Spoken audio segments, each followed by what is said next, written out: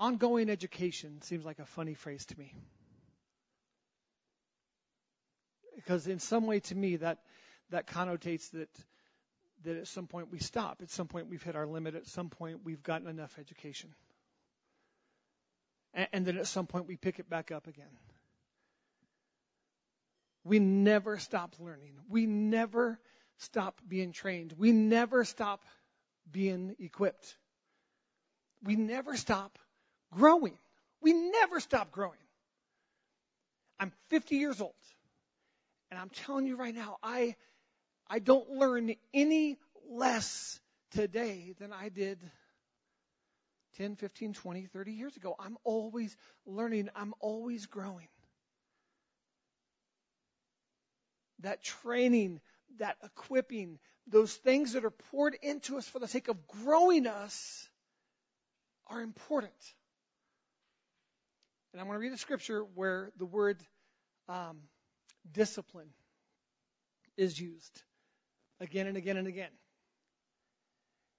And as we read this scripture, I want you to know I've already read you the definition for it. It's equipping and training and education and correction, all for the purpose of growing. Now, for our young people, I need to give you guys a heads up. I need to be completely fair. I'm stirred up. Okay? I'm really focused right now. And so if you guys can't refrain from talking, I need you to move right now. I need you to move somewhere so that I don't have to call you out in front of a global audience of millions. Okay? Because I'm stirred up. And adults, don't let me be the one to call them out. You call them out. We need to be growing. We need to be learning. We need to be sharpened. We need to mature. We see in Ephesians that God gave gifts to grow us. And those gifts were people. It was listed as 5 functions. The apostle, the evangelist, the prophet, the pastor, the teacher. Those were called gifts for the purpose of growing us. And it says that those gifts are in function and operation until we reach full maturity. And we're not there yet. None of us are there yet. We're never going to get there. We're never going to get there until we breathe our last breath here and we are in the presence of the Lord. We are constantly growing. We're on the final week 4 of a 4-week series on submission. And I want to read the definition, and I've read it every week. And I think it's beautiful. And this week I really want to focus on the second part of this definition, which is in a non-military use. It's a voluntary attitude of giving in, cooperating, assuming responsibility, and carrying a burden. It's a voluntary attitude, which is a beautiful thing, you guys. In our culture right now, we live in America. I mean, we have freedom. We're not forced to do very many things. And I'm telling you, with our God, we have the opportunity to voluntarily come to Him and to humble ourselves and to have this attitude of grace, this attitude of hunger, this attitude of growth, this attitude of humility, to cooperate with Him.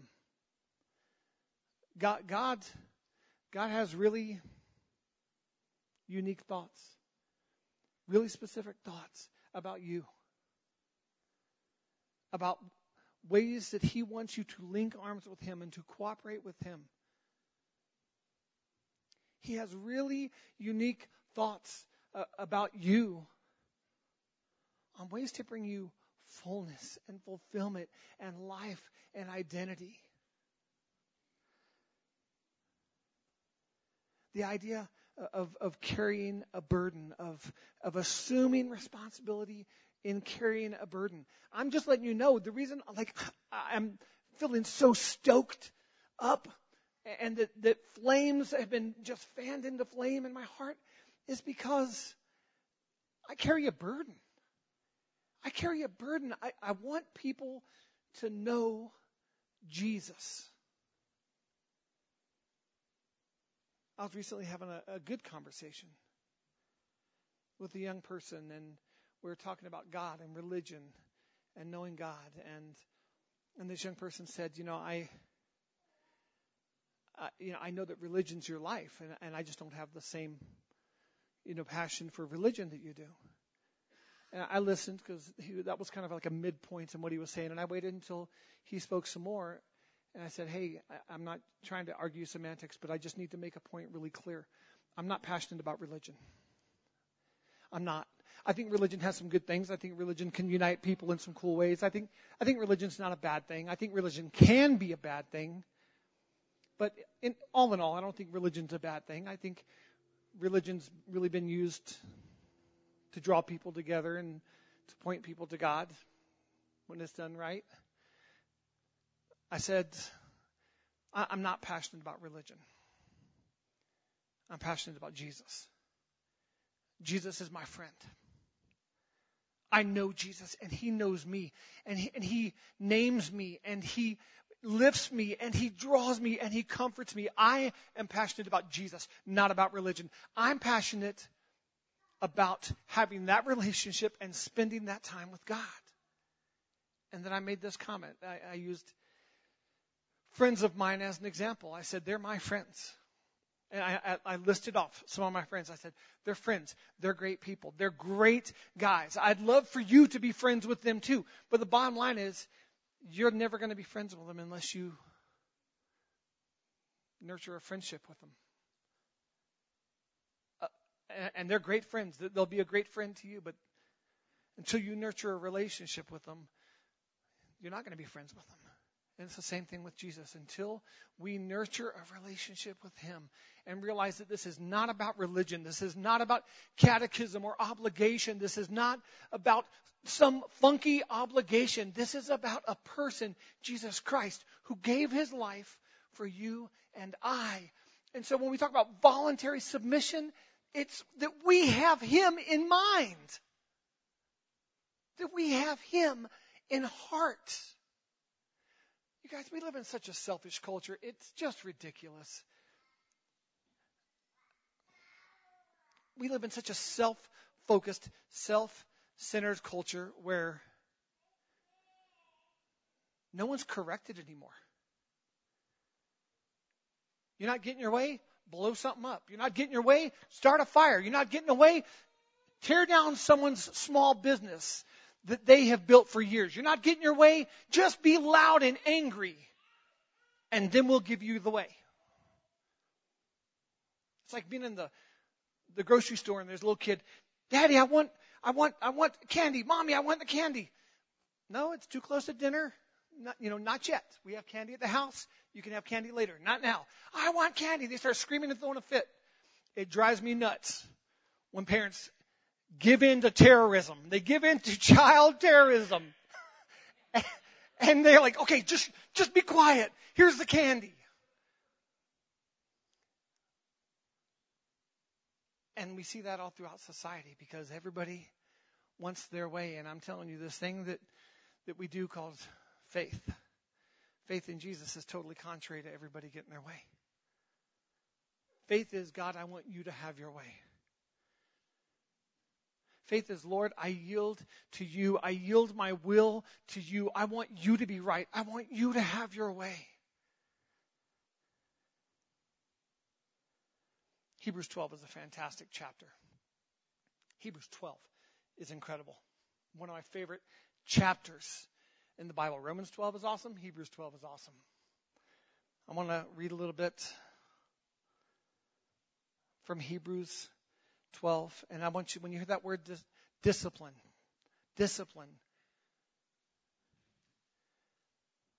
What's contained in that word is what I described. It's the whole training, and this is the actual definition, the whole training and education of children relating to the cultivation of minds and morals. Included in this are commands and admonitions, reproof and punishment.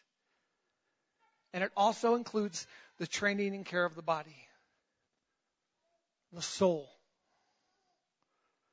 So Hebrews 12, I'm going to start at verse 5. So verse 5 and 6. And have you forgotten the encouraging words spoken to you as his children? He said, and he quotes now Proverbs 3:11 and 12.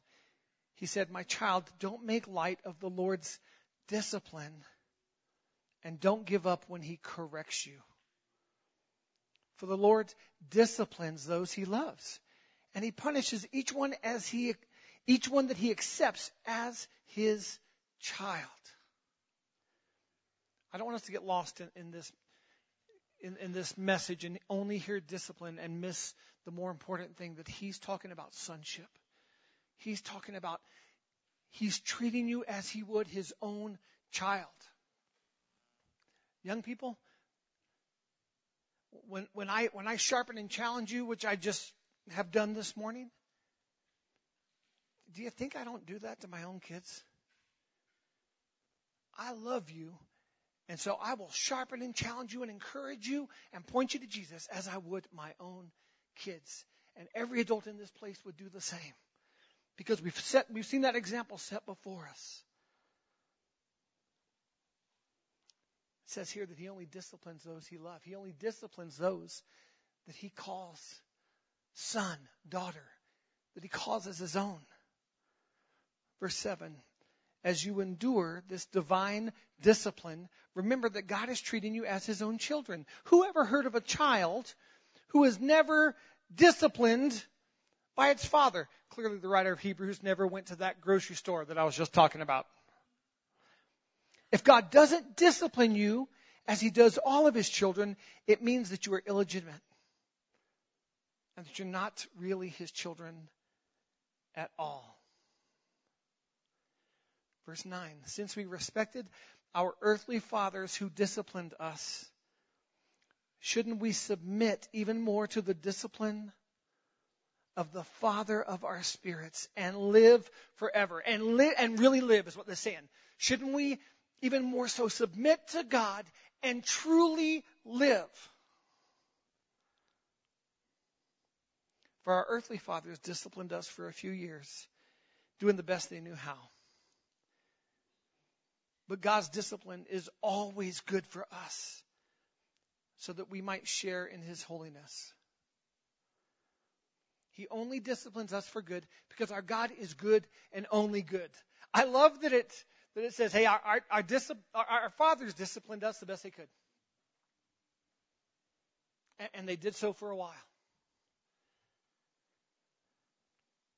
But God's discipline is good and always good. You know what? One thing that I have learned as I get older is that we're not all a bunch of cookie cutters. That we all have different temperaments. We all have different personalities. I mean, and there's a lot of really good resources out there to help discover your temperament, your personality, why certain things motivate you, why certain things really drive, and why certain things push your buttons. There's really good tests out there and curriculum out there so you can go, okay, this makes sense. I'm not alone. I'm not the only one who feels this way. I'm not the only one who's motivated by this. I'm not the only one who experiences sorrow through this. I say that to say we all lead or correct or love or communicate in different ways. Now, you guys have the blessed provision of the Lord in having me as one of your pastors, and I lead the way I lead, and I love the way I love. And when I challenge and when I correct, I do so because I love Jesus more than you. And I want to point him to you, and I want to represent him. And that is probably one of my most consistent prayers. Lord, let me represent you. Lord, let me not say things that aren't you. And when I know I've got to wrestle with something, I'm like, Lord, I'm feeling this. Are you feeling this? Because I don't want it to just be me.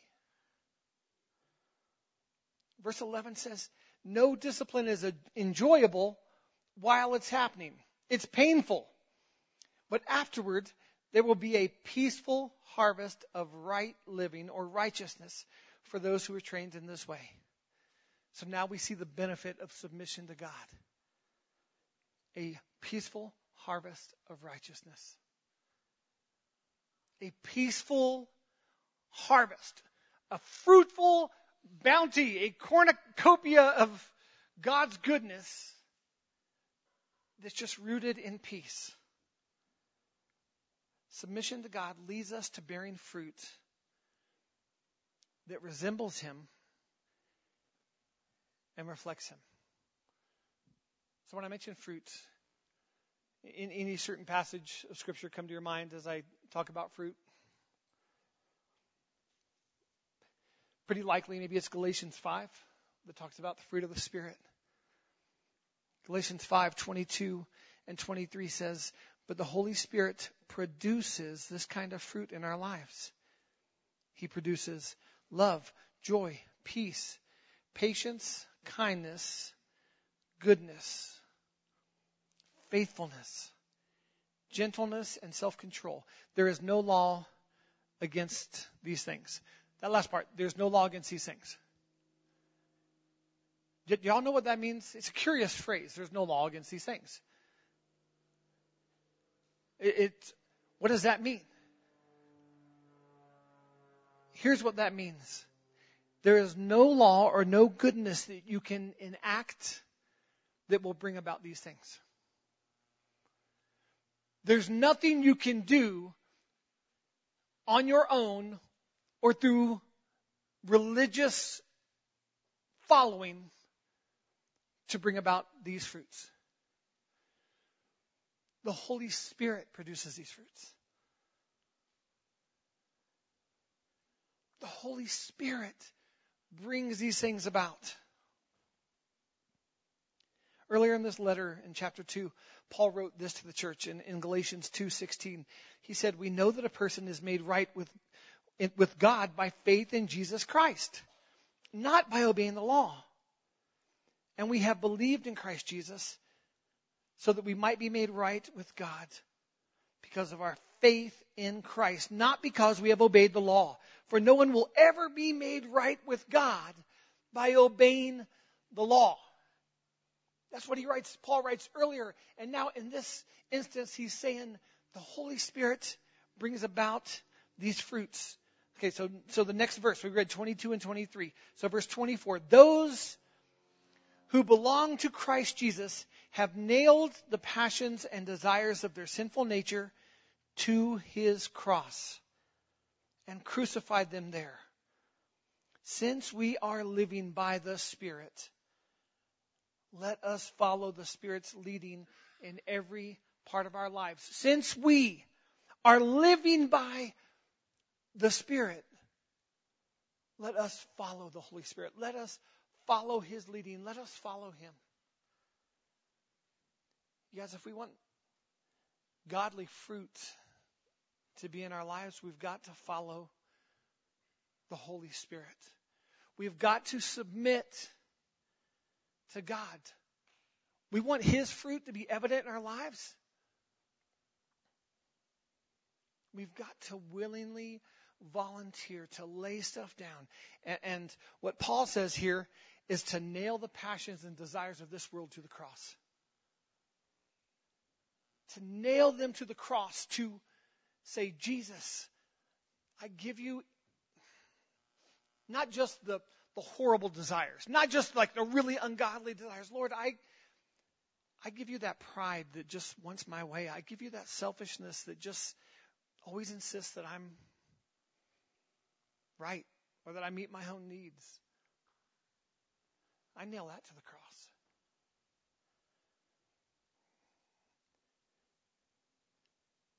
Pride is something that that we've constantly got to be nailing to the cross. Saying, Lord, I want you to be right. I want you to have your way. There's a passage that's familiar to a lot of us. And it's powerful. And I'd encourage everybody, let this be one of those scriptures that we memorize. James chapter 4, verses 6 and 7 says, but God gives more grace. Therefore it says, God opposes the proud, but he gives grace to the humble. He opposes the proud. He keeps at arm's length the proud. But he gives grace to the humble. Submit yourselves, therefore, to God. Submit yourselves, therefore, to God. Resist the devil, and he will flee from you.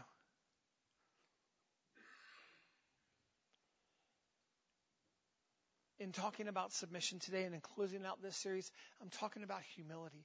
And I challenged our young people, like after worship, and I didn't specify that I was speaking to the larger realm of young people, not just to these young people. But I said, you got an uphill battle. You got an uphill battle because this is the most selfish generation I've seen yet. Because you're told that you can have everything, that you don't have to pay a price for anything. You want it, you got it. Take it. And it's created a bunch of selfish people that are going to turn into selfish adults. They're going to turn into, I don't know what. But it troubles my heart. I'm telling you guys, you have an uphill battle. So I want to challenge you with this. You have one of two choices. You can try really hard. You can give it your best effort. You can just give it all you got to be moral, to be strong, to fight temptations, to fight the lies, to not agree with the garbage that the world throws. You can just try really, really, really, really hard. That's option number one. Or you can submit to Jesus and let him be your strength.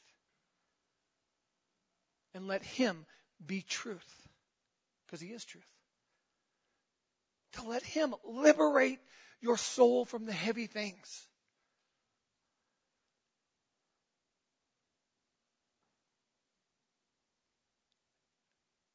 Am I the only one who's concerned about the times we're living in? Am I the only one? There's no way I'm the only one. I hear it time and time again. As a matter of fact, our conversations are no longer about movies because up until recently, movie theaters weren't open. We couldn't talk about movies. Our conversations weren't about sports because some sports still aren't playing. And I mean, the things we used to talk about because we enjoyed, not just because they were like trivial things, but like I enjoy movies. I enjoy sports. We don't talk about those things as much because a lot of things just aren't currently a part of our lives and our culture and our world. But I hear people again and again talk about how concerned they are, how worried they are. I guess here's one thing that I'm pretty thankful for. I'm thankful that I know who I am in Christ and that I know I love Jesus. I love him. And so I don't mean this arrogantly. I really don't. But I don't care if this offends any of y'all. I don't. I don't care if this upsets us. All of y'all. If all of y'all and all of y'all were all upset, I don't care. Because I love Jesus, and this is what he is wanting to say right now. This message of submission is not one that is common to our culture.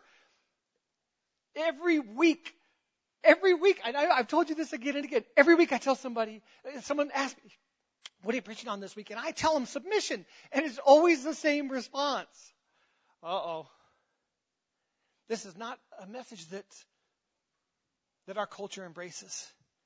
But I'm telling you right now, if we don't continue growing and training and being equipped, and if we don't toughen up our sensitivities to being offended, we're going to be a whole lot more vulnerable to fall for the lies of the enemy in this age more so than ever. 1 Peter 5:5-7 says this, likewise, you who are younger. So younger people, I want you to hear this scripture. Likewise, you who are younger, be submitted to the elders. Clothe yourselves, all of you, with humility toward one another. For God opposes the proud, but gives grace to the humble. Humble yourselves, therefore, under the mighty hand of God, so at the proper time he may exalt you, casting all your anxieties on him because he cares for you. We humble ourselves and we just cast these anxieties. We cast these cares upon the Lord because we know he cares for us.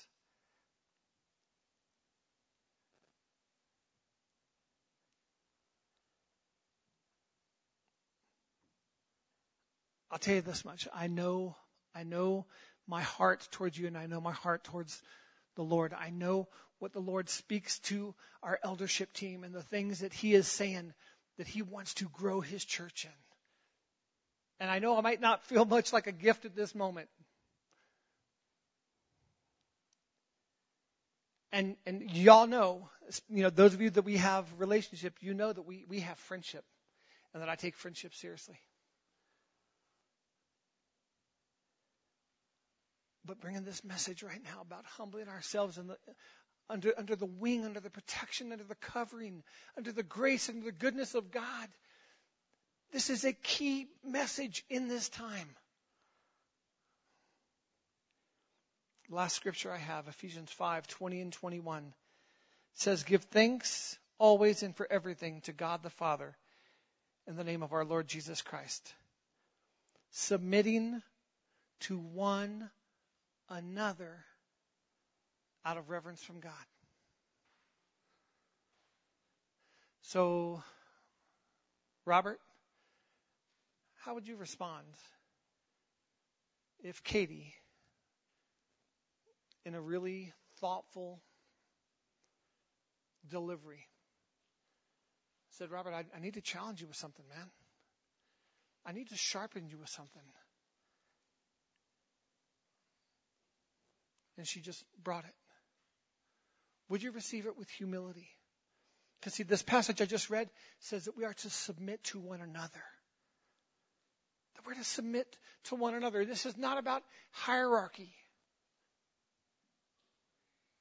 Yes, I read the passage about submitting to the elders, but I'm letting you know right now that we submit to one another as the body of Christ. I submit to you as a part of the body of Christ. We are to submit to one another out of reverence to God. Reverence to God, that's a big thing.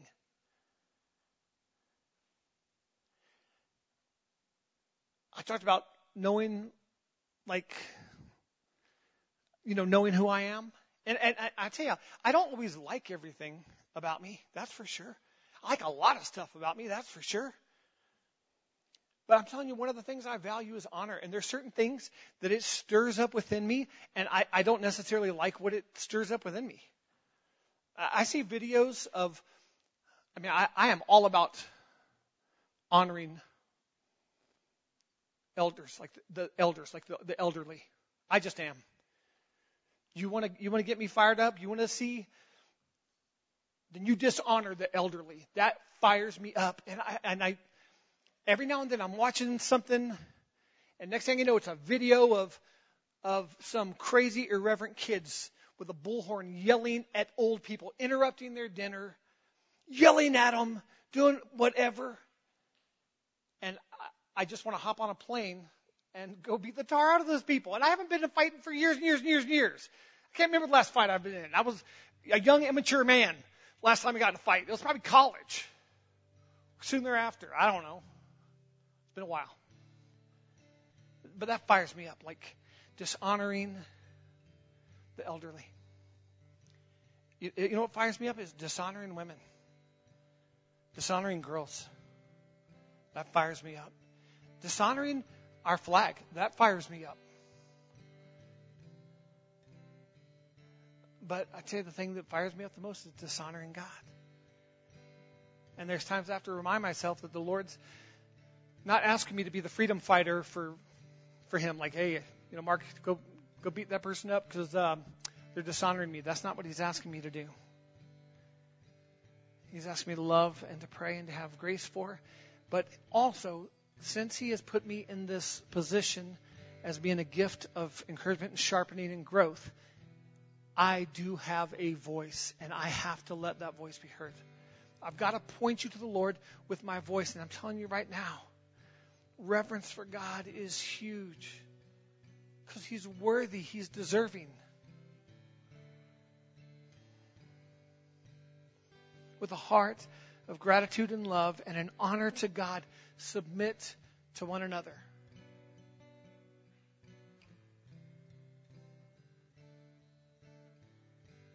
Submit to one another.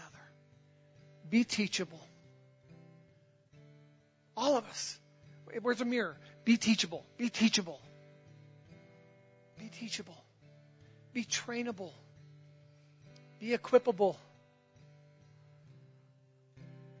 Don't be a know-it-all. Man, I get it. We all think we're right a huge majority of the time. We probably are. We probably are right a huge majority of the time.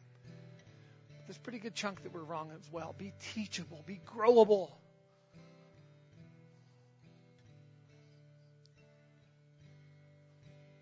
The thing about this message on submission that I understand where the ball's in your court is it's the voluntary part. Is that no one can make you do it. I can't make you do it. You're the person that's close to your best friend or your spouse or your mom or your dad, they can't make you do it. You got to do it on your own. I got to do it on my own. I've got to voluntarily submit. I've got to voluntarily cooperate with what God wants for my life. We're told in the book of John that the enemy comes to steal and kill and destroy. But God, Jesus came so that we might have life and have it to the fullest. So that's what I desire for y'all. That's what we all desire for each other. And when you have a moment, when you make a moment, when you take a moment, read a little bit earlier. Actually, I'll read it now. I'm going to go to still in the New Living Hebrews 12 again.